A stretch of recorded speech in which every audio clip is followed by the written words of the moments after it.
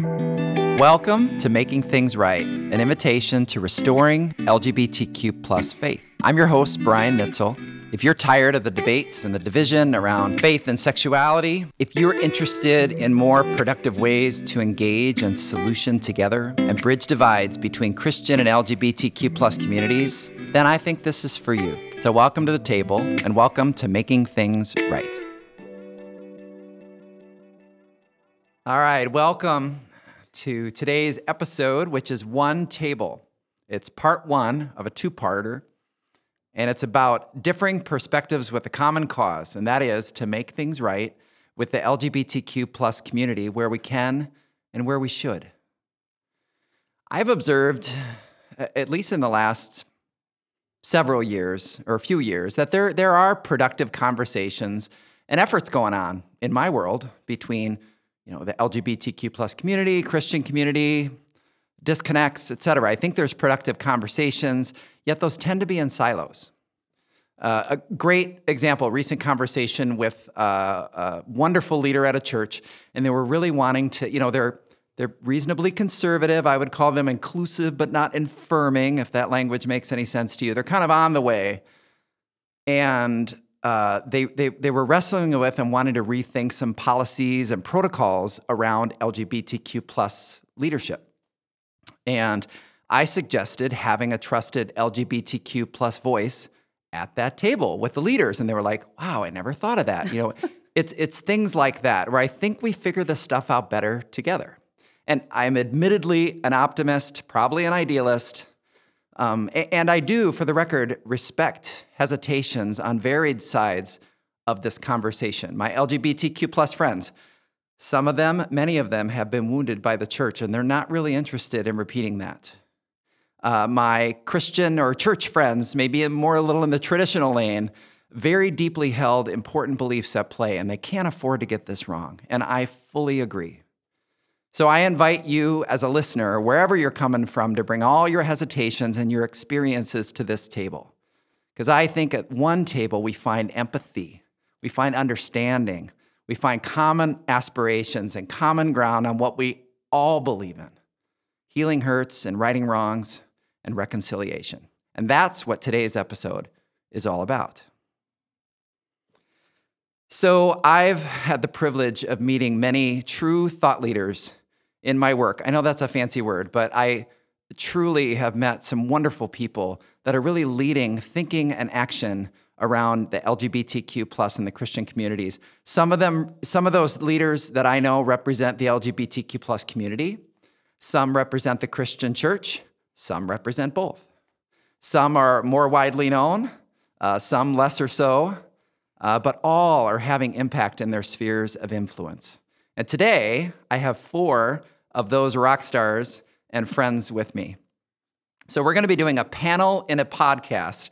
It's a little bit of a unique approach in that you can't see the wonderful faces that are sitting in front of me. But I'm going to do my best here to help you know each one before we dive in.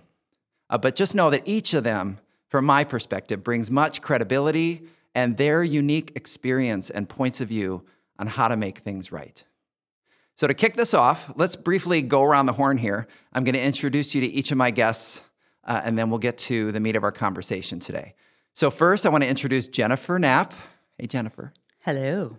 Grammy-nominated artist, iconic figure in the contemporary Christian music world, sold over 1 million records. If you don't know her, you live under a rock. And in 2010, she came out very publicly, and since has been quite an advocate for LGBTQ and faith matters. And our connection, Jennifer, when did we met last year, right? Yeah, if I recall right, you were doing some online series with Renovis, and it's, I think, prompted a bit by the COVID lockdown, right? So yes, get we're together. Pivoting our events to online. Yeah, so you asked me if I would do an online concert for you guys, and I was like, oh yeah, let's do it. And you didn't know me from Adam. No, I didn't know you from Adam. I don't know who this weirdo guy is, but let's get to know him.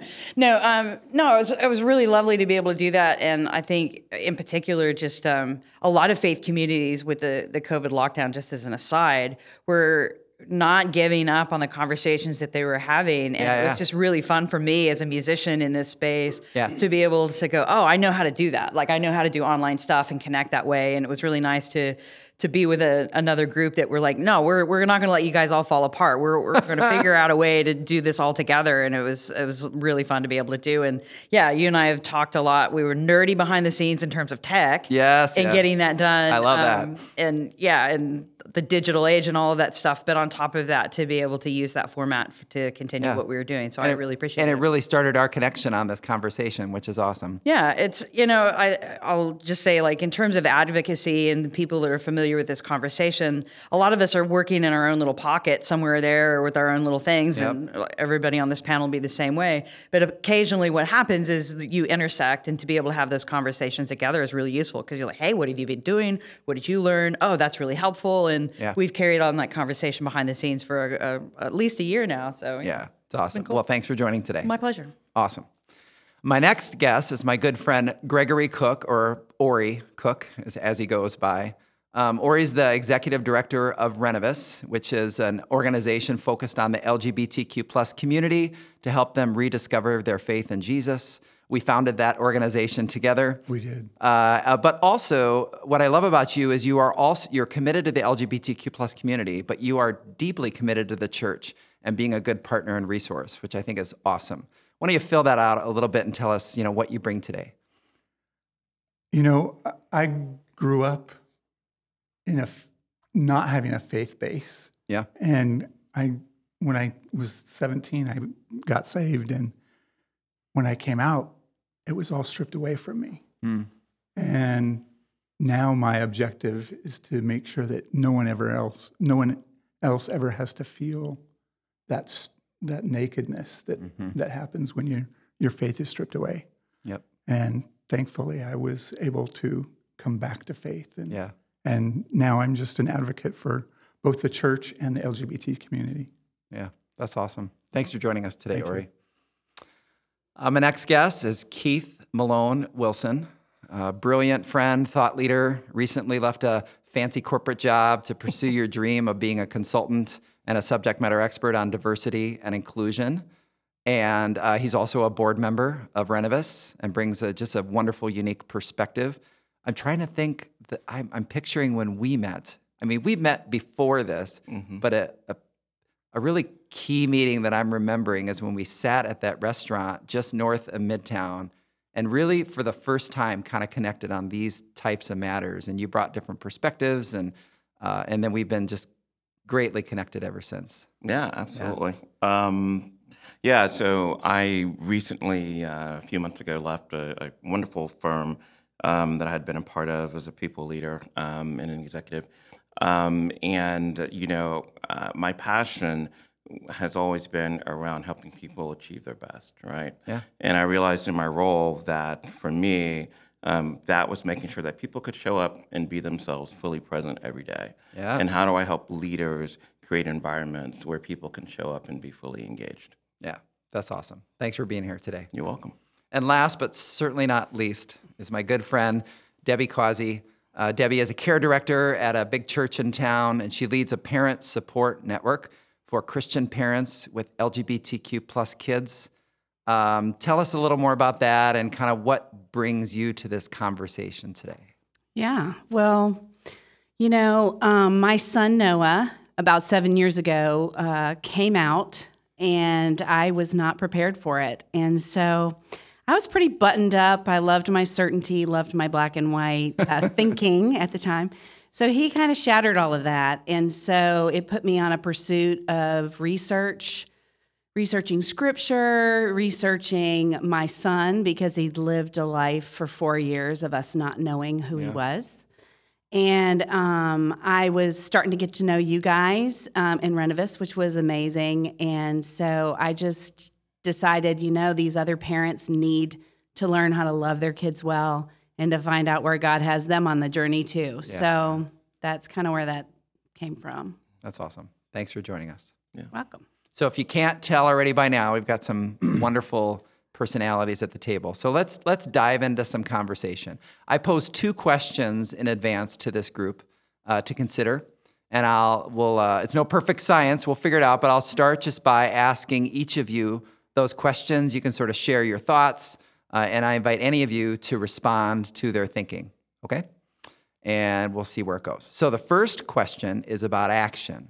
I personally have a point of view that we can sometimes stay stuck in this conversation, and it's really important to figure out, no matter where you're coming from, what's kind of my next step, and how do I engage and promote healing, and how do I get out of the conversation into action? So Debbie, I'll pose the question to you first, if you don't mind. You could be the brave starter. And again, all of you can respond your thoughts to what she says. But as it relates to the LGBTQ plus community and the Christian church, and from your experience, what are specific ways you think to move the needle or make things right that you think is especially important or needed? Yeah, I've thought about this a lot. I think we get caught up in, arguing theology or, people believing the same way we do, whether that's politics or race or this topic. And I don't think it needs to be that complicated. I think we can actually be unified in loving people and still disagree with what our beliefs are. Of course, I love for people to believe the same thing I do, and I want my friends to be those people. But I think we just get too caught up with, leaders that maybe try to share with us, hey, the world's coming to an end and you got to believe what I believe, or, you're going to go down with it. And I just don't think we have to have that philosophy. So the way I look at it is just learning how to treat people and learning how to love people well. I think we have a different definition of what that is. Mm-hmm. If I have a friend that's coming out and saying, I'm going through a divorce, I'm going to say, oh my gosh, I'm so sorry that you're experiencing that. I'm not going to say, well, I got to let you know where I stand on that. I'm going to love you, but, I'm going to love the sinner, hate the sin, which is a trigger, and very hurtful. So we have different ideas of what love really is. So I'm a big believer that, Jesus ate at a lot of tables. Jesus loved the marginalized. And if we could learn the definition of true love, it could make a big difference. And a lot of LGBT folks have said to me, we care more about how we're treated than if you agree with us as far as our beliefs. And so if we could focus on, hey, I'm going to try to get to know you better. I'm going to get to know your story, because exposure and empathy are what push people toward love and understanding. And so getting to know, hanging out with, I'm not talking about, hey, can I go to lunch with you LGBT folks so that I can, have my token conversation so that I can say that I'm loving. This is more of, hey, I want to get to know you. I want to hear your story. I want to learn. There's so much that can come from that, and I have learned that through you guys. I've just grown to love you guys so much through being a part of your life every single day. So, can I ask you a question, Debbie? Sure. So, what do you think about telling stories is the most effective way for people to engage with other people? Yes, I'm a big believer that that's the truth. Argument isn't really going to get many people there. It'll get some people there, and there's certainly leaders that go that approach. But story all day long. I'm a counselor. I'm a licensed counselor, so I love story. So I'm a little biased. Yes. But story is what's going to allow people learning and understanding, and really, at the end of the day, loving well. So, I've got tons of thoughts, but anybody else have thoughts on that? I do, like not necessarily in a negative way, but I tend to see these big macro pictures of our collective experience. And one of the things, for me early on, because I wasn't born into an evangelical family, I chose Christianity at a certain point, and I was always really irritated by my evangelical friends who had all these relationships as they were ulterior motives.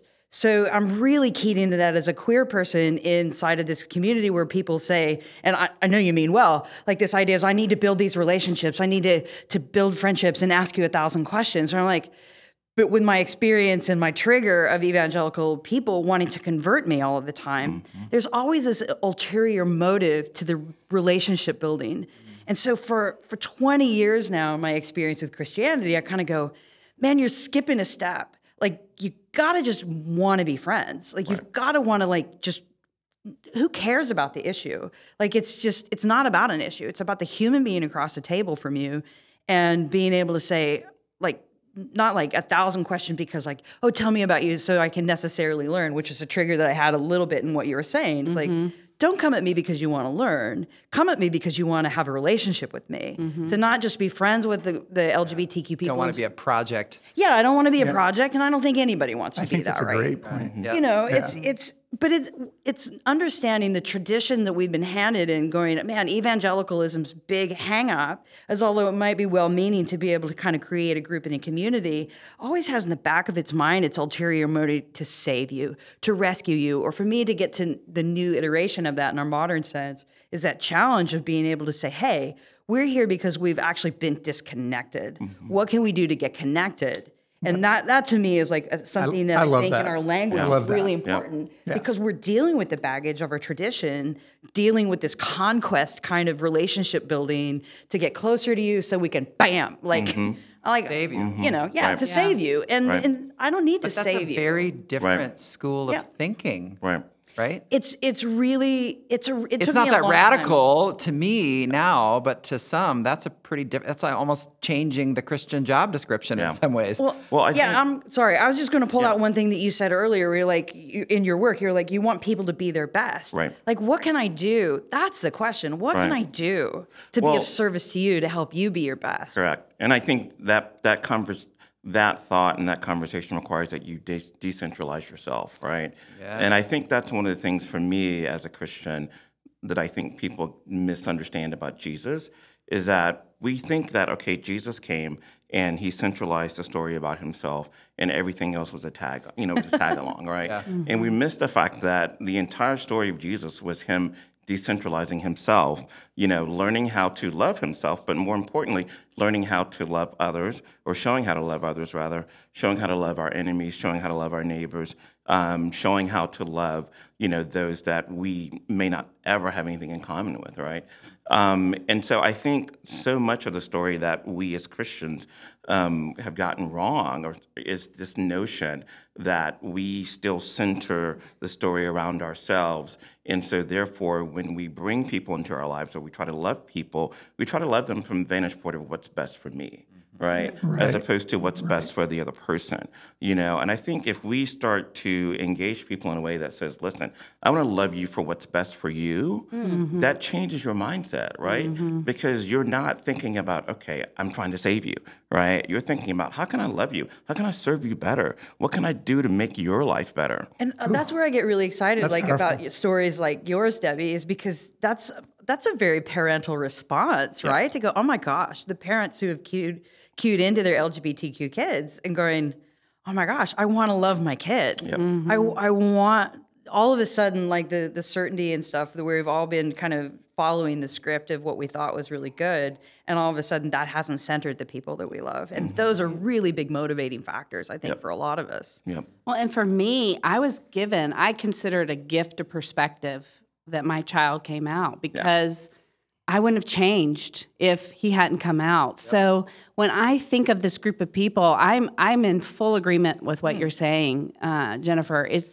It's not that I want somebody to build a relationship with people that are different from them so that they can save them. Right, yeah. I want people to get out of their homogenous lives where there's nobody different from them that they are interacting with. And this is a conversation that goes beyond LGBTQ plus. I'm talking about anybody that's different from you. Just hear their story. Take some time to listen to them. The Marin Foundation study that was done, he talked about how people just wanted somebody to get to know them. That's what I'm talking about. Yeah. There's no ulterior motive in that.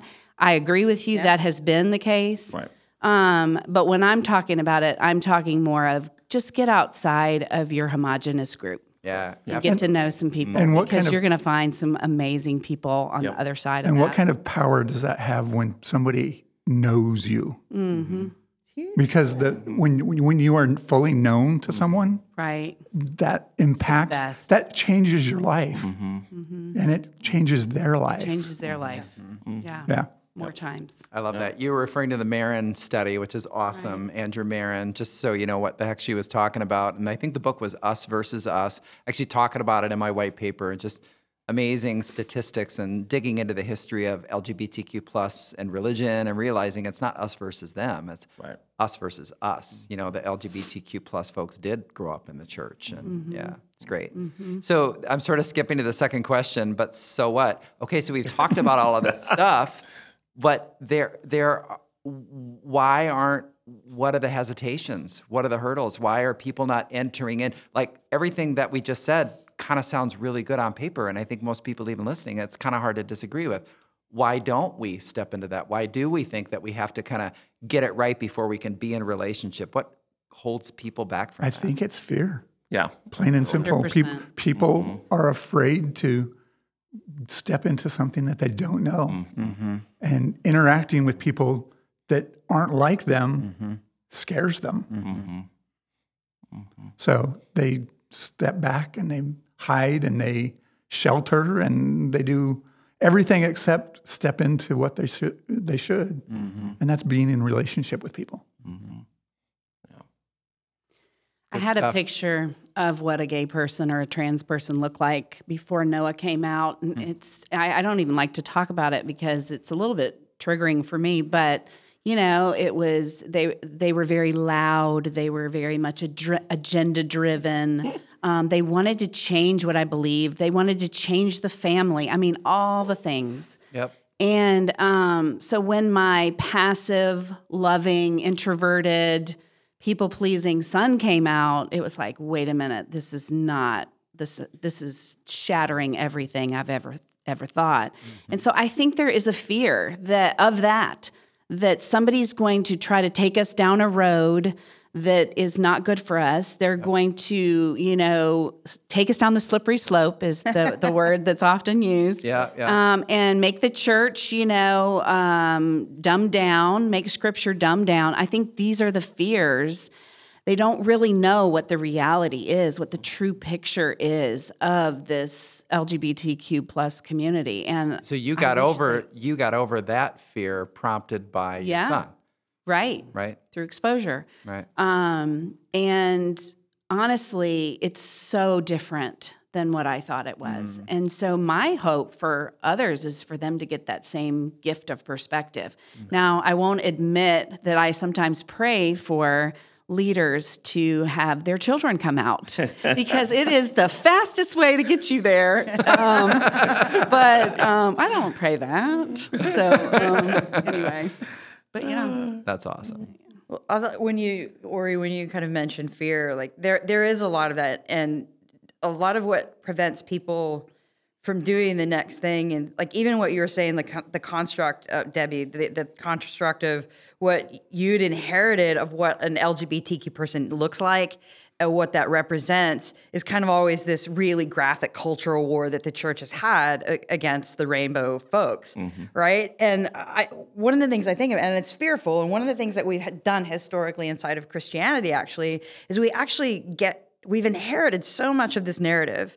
We don't realize how heteronormative it's been, how sexually, in terms of gender binary it's been. We get this conversation inside of our faith communities that's somewhat in our bubble of our community and our language. Yep. And that information's transmitted to us, but we haven't interrogated it. We haven't said, oh, my pastor said this about the queer community for years. You haven't had the reason to go, well, is that information accurate? Because maybe you didn't have a dog in the fight. Right. You didn't have skin in the game. And what's happened over the last decades, if you look at Christianity itself, like every time a group of folks where faith has been used to marginalize them, to colonize them, the group of the oppressed has turned back and used that faith. This is a glorious thing about Christianity, actually, that I think is amazingly resilient, is that you have this narrative of like, oh, wow, the faith and the people who have championed that faith have used it to marginalize me, and then it's still valuable to enough that we fight for it and go, no, there's something in here that keeps me alive and it's precious. So we turn that with a mirror back on itself. And if you look at the history, and this is my little soapbox about what we don't do in Christianity as Christians is actually be educated about who we are as Christians. Amen. We don't know, we look at 2,000 years ago, but we don't look at what happened in between of how we got here. We stop as if it's this thing. And so if we actually look at that time in between, every one of these groups of alienated folks on the outside, Christianity has allowed them to kind of get back into the space. So, Black theology has emerged, feminist theology has emerged, queerist theology, womanist theology. All of these oppressed groups that have been pushed out have actually used the faith that we have found inside of this and put it back to a mirror of those who've tried to centralize themselves. Yep. And so each one of these moves, if you look at that, have an opportunity, if we educate ourselves, to go, when I say I'm a Christian, what do I really mean? And if you've been, like, for the queer community, one of the best things that we've ever done is we've gone to div school in droves. We've got educated about what it is our tradition is teaching and not just what's been handed down to us. And so when I think about that, like, it's not just learning about LGBTQ stuff in education, but really, if you say that you're Christian, you mean something about it. Even if your pastor or your church leader isn't teaching you that, it's different than Bible study. It's not just telling you what to think theologically. It's like, where have we come from? How did this start? How did we get to where we are? And what is our future going to be? And you have to do that by not just having a relationship with the ways that somebody gave to you and told you to think about it, but to interrogate it. And then also ask yourself the question of, who do I want to be with this information and how am I going to be a part of this?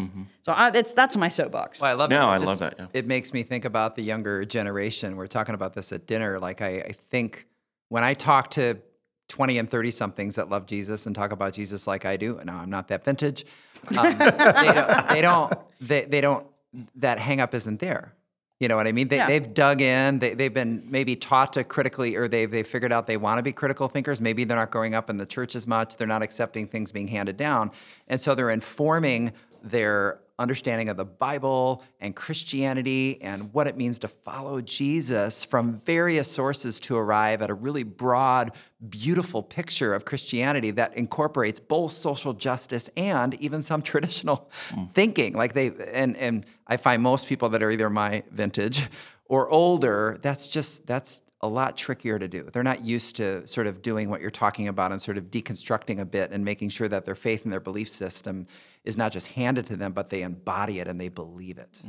And you either have that or you have them walking away from their faith, Yes. which my son has done. Yes. And it's heartbreaking because, one of the things that changed my life is a couple weeks after he came out, I went to a conference and I was watching the LGBT community worshiping God and studying scripture. And then we went into these breakout rooms where they were just really mulling over scripture. And I thought, wait a minute, what in the world? Right. I mean, I feel like they're freer worshiping God than my straight friends. So something's not right here.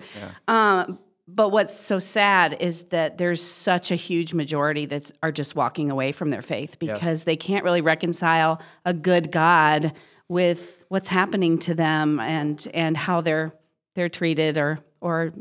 And I think for so long that the church and the gay community have clashed, that the gay community doesn't feel like it's safe for them to even walk through the halls of a church. Yeah, you're not going to hang out with somebody who makes you feel bad about yourself. I don't care who that is. I mean, like your parents, your friends, a church. Yeah, I've had tons of people say, if I go to church, I'm going to ignite and blow up as soon as I walk in the door. Right. Just because they feel like their sin is so much greater than anything God can offer them. And the church has made them believe that you're not worthy of walking through these doors. Yes. And the problem is, how do you get people to start believing in somebody that doesn't believe in them? Yeah. And I think that's the church. That's not God's fault. That's the church's fault. And I think that's and I represent both the LGBTQ plus community and the Christian church community, and I think it's, if it's not a responsibility, at minimum, it's a wonderful opportunity to turn that paradigm, right? That's looking at whether you've been actively involved or indirectly involved in that type of thinking and oppression, and you got to get your stuff straight before you can walk in the doors here. But they're walking away from their faith. Right, because But that's a real fear that a lot of people have, right? And I think even internalized for a lot of LGBTQ plus people, like, well, if I walk away, it does feel like a loss, I think, to a degree. I was going to ask you, Ori, you said the other day when you'd gone through that cycle And I think sometimes we get an imagination that people come back quick. But how long after you said you were Jack of the church, and then you left for a long time, and then you came back? How long was that? Like, that wasn't overnight. That was 10 years. Yeah, it's a long time. So I had been in the church for 10 years, left. I'd been in the church for 10 years, left for 20 years, and then came back. I would I'm not you, but I would go, it took you 20 years to heal. Yeah. Will you? Well, and the healing came from a pastor who finally told me that I was just okay just the way I was. Yep. Or I got to put you on the spot. Back up a little bit. Walk us through that timeline. I was kicked out of church Because I was gay. and because they decided that, or you announced it, or what? They asked me if I was gay, Okay. and then they told me that they didn't want me in their church. They said, "Please don't come here anymore." Not even just leadership, but like just don't come. Yeah, Oh, and that crushed my soul. And I was just like, "Forget this. I'm out." So I moved across the country, moved to San Francisco, came out, and it was like the most freeing thing. And I just didn't worry about God. But God still loved me, Amen. and I still loved God. I wasn't going to do anything with the church. And I moved to Atlanta. I met a pastor, and that changed my life. how did this pastor engage you? Like, you didn't obviously meet this pastor by walking in the doors I'll of tell this you- church. So I'll tell you the story. Please. So I was working at a hospital, Oh, that's right. and as I was working at the hospital, I was taking down some insurance information, and I asked the gentleman, "Well, who is the next of kin?" And he said, "Charles Stanley." And I said, "Like Dr. Charles Stanley?" And he said, "Yeah, that's my dad."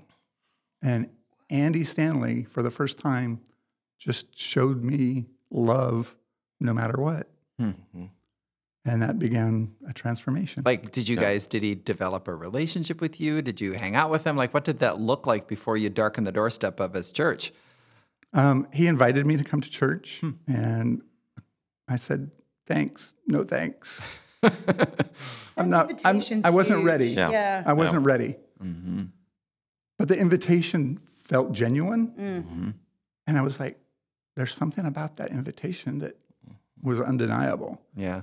And I went back and talked to a friend of mine, and he was like, "I want to go to church." He said that out of the blue. And I was like, "Why do you want to go to church?" Crazy. And he was like, "Well, because I grew up in a Baptist church. I went to a small group." And he's like, "I just feel I was like, what kind of a church would you go to?"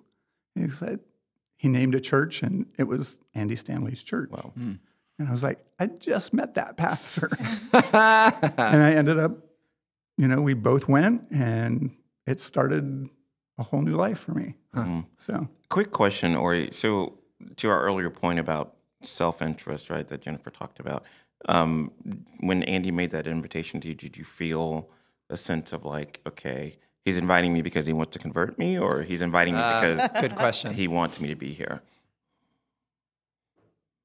I didn't know. Got it. I didn't know at the time, but I felt that it was genuine for the first time in my life. I felt like, wait, there's something about this particular pastor Yeah. that I've never experienced before. Yeah.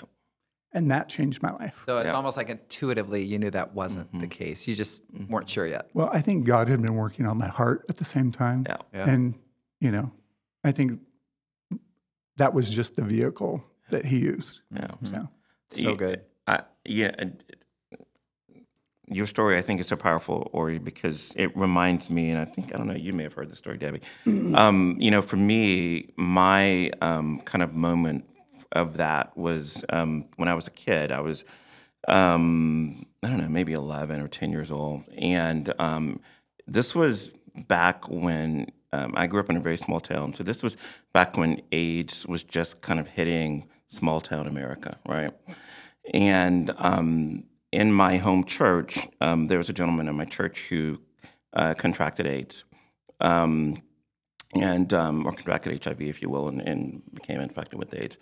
And so the church asked him to stop coming, right? Like the board of deacons got together and asked him to stop coming. So wrong. And so, but anyway, my grandmother invited him to her home on every Sunday. Hooray for your grandmother. And she would serve him communion every Sunday at her home, right? That's beautiful. And what was so powerful about that, I say all that to say that, she did it until the day that he passed. And a number of years later, I was talking to her about it. And, and I remember asking her, I said, were you in any way remotely afraid of that? Because nobody knew. Like in small town America, we didn't know, they didn't know how you got it, like what, whatever. People just were not informed. And she said, I had that thought for a small moment. She said, but what was more important to me was the fact that I had known this young man my entire life. I had watched him grow up, and I knew that my responsibility was to love him. Mm-hmm. And so if that meant that I was going to be taken out by this, then so be it. But I had to love him because that's what I was called to do. And she loved him continuing the tradition of like the beauty of like the pic. She didn't just invite him over for dinner, although I'm sure she fed him great. Yep. Like she gave him communion. Yeah, every Sunday. Yeah, it was powerful. And so I grew church. That brings tears to my eyes. And I grew up with that. I want grandma's church. Right? Where's the Kleenex that was supposed to be on the table? But I say that to say that I grew up with that tradition. And so for me, when I never wrestled with whether God and I were okay. And that was never a wrestle. That was never a thing for me, right? Because I had seen that tradition.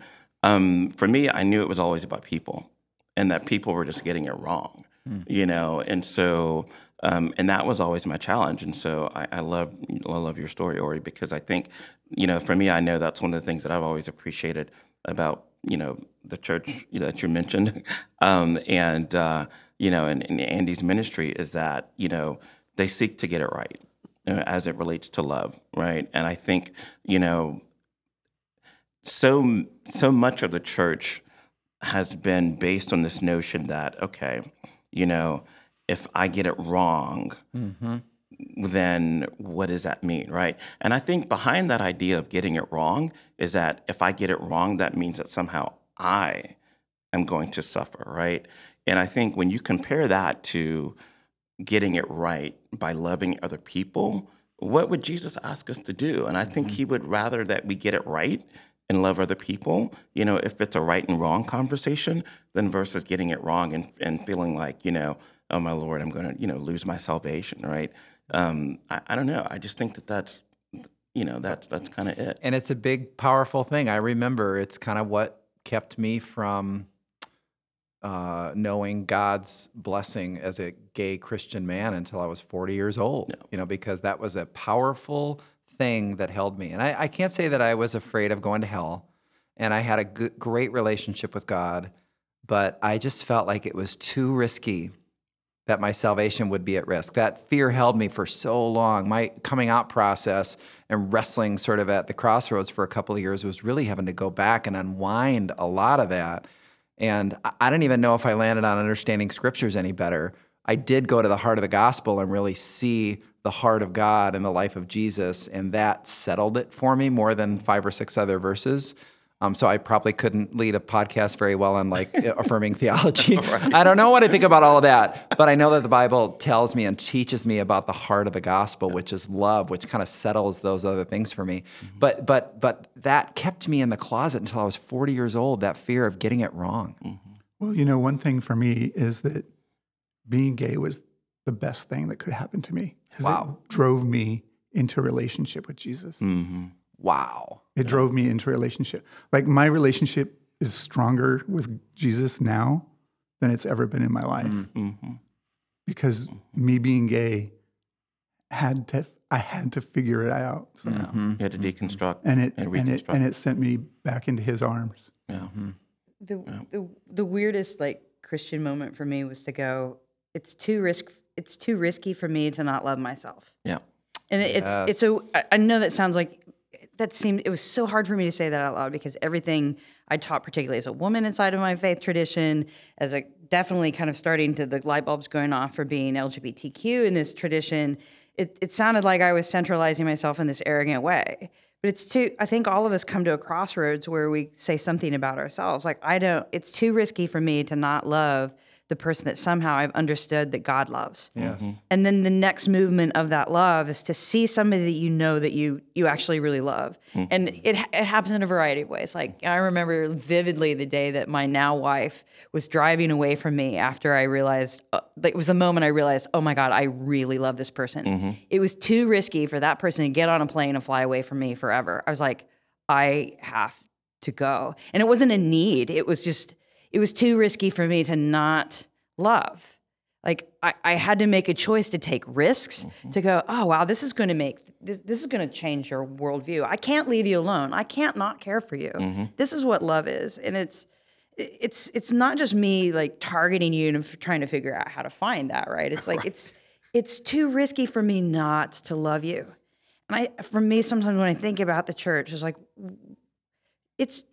you're losing so much. What are you willing to risk to stand by this certainty of this weird narrative that literally separates us from somebody else, that says, I can't love the sin or hate the sin is horrible, but let's just use that as a construct, right? You don't love somebody if you think, I don't care where you go or where you are, whether you're here or in my faith community, whether you want to engage Jesus or not. It's too risky for my love for you to just lose contact with you. I don't care where you are. I don't care where you go. Just, I want to be there with you. And that to me is like this extraordinary thing about love. It's too risky not to say yes to it. I think, Jennifer, that it reminds me that so much of the Christian narrative, particularly in evangelical circles, is about perfection, right?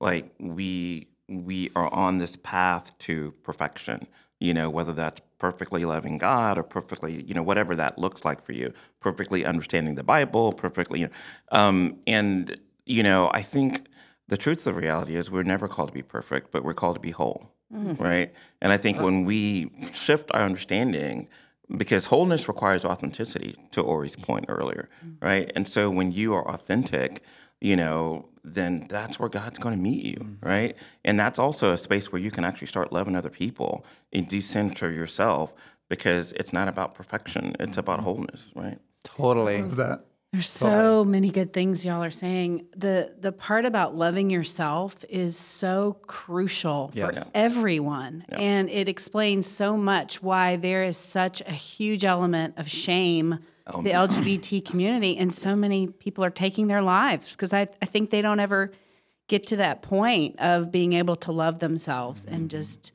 feeling about themselves what they think other people feel about them. So if we could get that right, that would be really, really. For my money, that's a work that every human being has to do. Yep. I mean, it's kind of a weird paradox, right, of centralization and decentralization of your narrative, but the ability to decentralize rests on your wholeness and your lack of competition with the outside world. And for a reference to that's been really helpful to me is Henry Nouwen's book, Reaching Out. I love that book. Oh, right. Yes, It's fantastic, love right? that book. And one of the things that Nouwen talks about is like, wow, if you don't go to that sacred place and get yourself whole, then the result of that wholeness actually leads you to hospitality, which is, it seems so counterintuitive to sometimes of what we're talking about. Like, right, you've got to love others.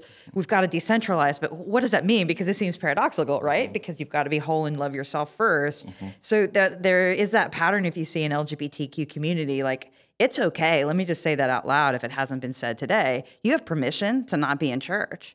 If it takes you 20 years, like, if that invitation isn't right to you, you're not ready. And But if you love and you're ready to connect, then you're ready. Like, what is the risk if I don't? Like, there are those moments of that. But I love Nouwen for that. Nouwen goes, if you're healthy and you're whole, you take a risk. Go outside the door, do the next thing, and you'll be ready to be hospitable, and it won't all be about you. And it's gonna it's gonna blow your mind. It really will.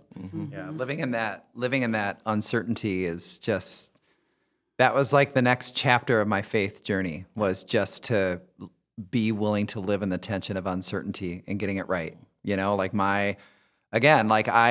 if I had an argument with somebody on the 6 verses that address homosexuality, I'd lose. Because I rest my case and my life on the heart of the gospel and what I see Jesus doing and saying and my trust of God. But, you know, I'll be honest, I wake up in the proverbial cold sweat every once in a while, not all the time, but I kind of remember those old fears like, what if I got this wrong? And it's just always an immediate invitation from the inside of me to go, well, then just lean into me more and trust me more. It's not this, I'm supposed to go figure it out. It's like, I'm supposed to lean on you and trust you. And the beauty of my coming out, people always ask, when did you come out? I don't really resonate with that, but it was when God gave me permission to stop staring at my navel and fixing my sexuality and to just look up and out and trust and be fully myself and to be productive and to serve people in the way that he created me. My second half of my life has been so much more productive in that respect, and that it wasn't about me anymore. It was about others. And I just have to trust God with the stuff that I'm not so sure about. And I'm okay with that. But I was scared as heck about that before I crossed over. Well, like Keith was saying, it's not about being right. It's about living. Yeah. It's because if we try to just do the right thing, it's thin. It's exhausting. Right. It's exhausting and thin. It's not rewarding. Yeah. It's what's the word? It's pandering, even a sense, to ourselves.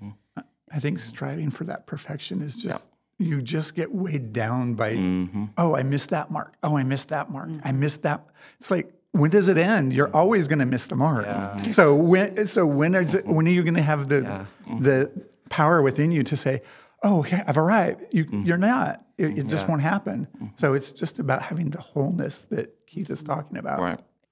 The part that's missing, I think, is there's also, you know, we're parts of people, we're parts of ourselves. We have all these parts, and we're talking about being whole. Yep. Well, some of those parts are trauma parts. Some of those parts are mental health parts for everyone. I'm not just saying the LGBT community, but the LGBT community has these trauma parts that have to have healing. Yep.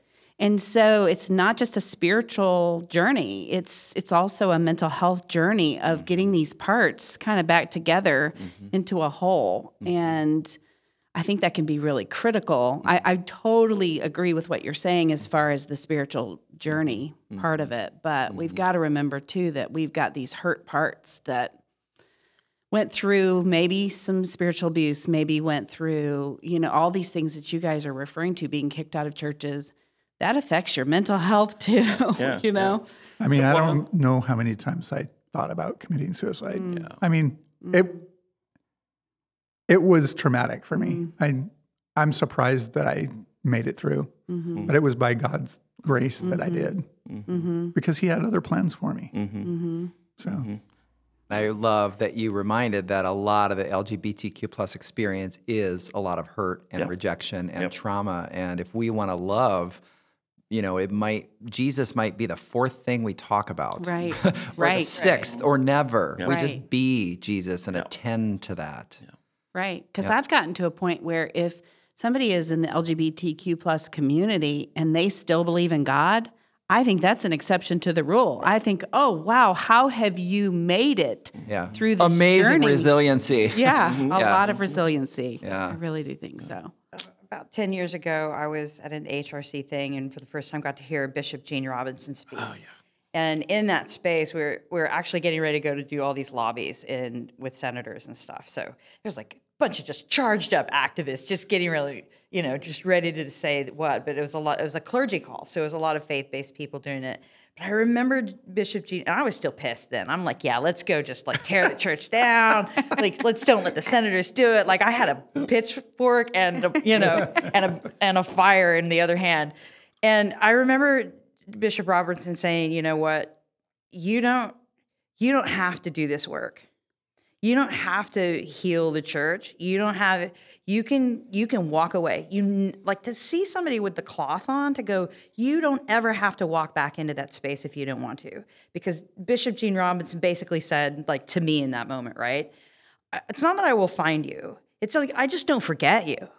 Like, you're here. I see you where you are. You don't owe anything to me to come back to a place that's hurt you. And when I was like, oh my gosh, just in that moment, I was like, for me, just as an individual, I'm not Episcopalian. Like, I appreciated Gene Robinson, but I didn't know that this stranger was just going to give me such a gift to go, I don't owe anything to anybody. Like, I can be mad at the church. I can take 10 years to heal, 20 years to heal. I can never go back. But what somebody in that community, when I started to connect to other people in that space, was like, oh, like, this is an ongoing conversation. We're not trying to be perfect. We're just going, I don't want to forget some part of myself, and nor do I want it to be stolen from me either. Yes. And so that was the thing that took off for me, that slowly let that kind of open back up and go, oh, I realized I wasn't really pissed at the church, because my resiliency was in my faith. My resiliency had taught me that I was a person of value, of personal worth, and I was willing to fight for that to the point that I'd tear something down. And that's a weird, uncomfortable confession. But the other side of it, to be able to go to have somebody inside of that space going, this is love. I will set you free. You don't have to be here, but I'm here if you're here. It's an invitation. It's like, hey, when you're ready, here's where I hide the key under the mat. And I think that when you are there, it gives permission for other people to show up there too. Because they get to hear your story. Yeah. They're like, Absolutely. oh, That's wait how- a minute. Yep. She didn't have to come back here. But She did. And then that story gets through everybody, and they're like, how amazing a gift is it that you could forgive somebody that has hurt you so much? And it's about forgiveness, and it's about grace, not for us, but from us back to the church. I'm going to throw down some scripture, and I can't believe it when I'm always the first person to do it. But and I'm not even going to give the scripture reference to it right, but there's a scripture that says, he who's been forgiven much loves much. If you've been released from something, you know, you like, it's kind of like that weird thing. It's like, man, if you had that brush with death, it makes life more vivid, and, you know, it makes you value the things that you value. I'm not super comfortable with just that text, but to think he's been loved much, loves much, like your grandma, right? Like, if you know and can call upon the things that have given you life, you can recognize the things that give you wholeness, the things that you cannot dare drive away from you because you know that there is a loss. It's not, you don't own it. Right. But you don't want to, like, lose sight of the things that are precious to you. He who loves much, loves much. Yes. That's just what happens. And the beauty It's of part that the too journey. is that institutionally, like as churches, that's a great call, but we can do that as individuals. Right. We're all the church. Like, Right. it's just me, and who do I know in my life that I can impact and get to know their story and not try to save them or whatever. It's just I do hope for institutional, top down decentralizations and simplification of what the gospel is about. But in the meantime, we all can do it. And we all, we have people in our lives are not too far away. You might not be in the front row. It might not be your kid, but you might be in the second row. And you're probably listening to this because you think, I'm kind of interested. Like, look around. So it's just nice that we don't have to wait for the church to get this right, because we are the church. Right. Yeah. Right. Yeah. Friends, thank you so much for all. I kind of had a feeling that all I had to do was throw one question out and you guys would go. So this is way easier than I thought it was going to be. But thank you for each of your perspectives, your passion, your convictions, your heart, and for showing up today. I really appreciate it. And thank you for you who are listening. I hope somehow, I'm sure it did, our conversation sparked something in you. You connected with somebody here to think about what your unique role could be in helping make things right. So that's signing off for today. We got final episode of One Table Part 2 with 3 more guests. I hope you check it out. Signing off for now. Brian Nitzel is an author, speaker, and thought leader. To learn more, visit briannitzel.com or follow him on Instagram @BrianNitzel.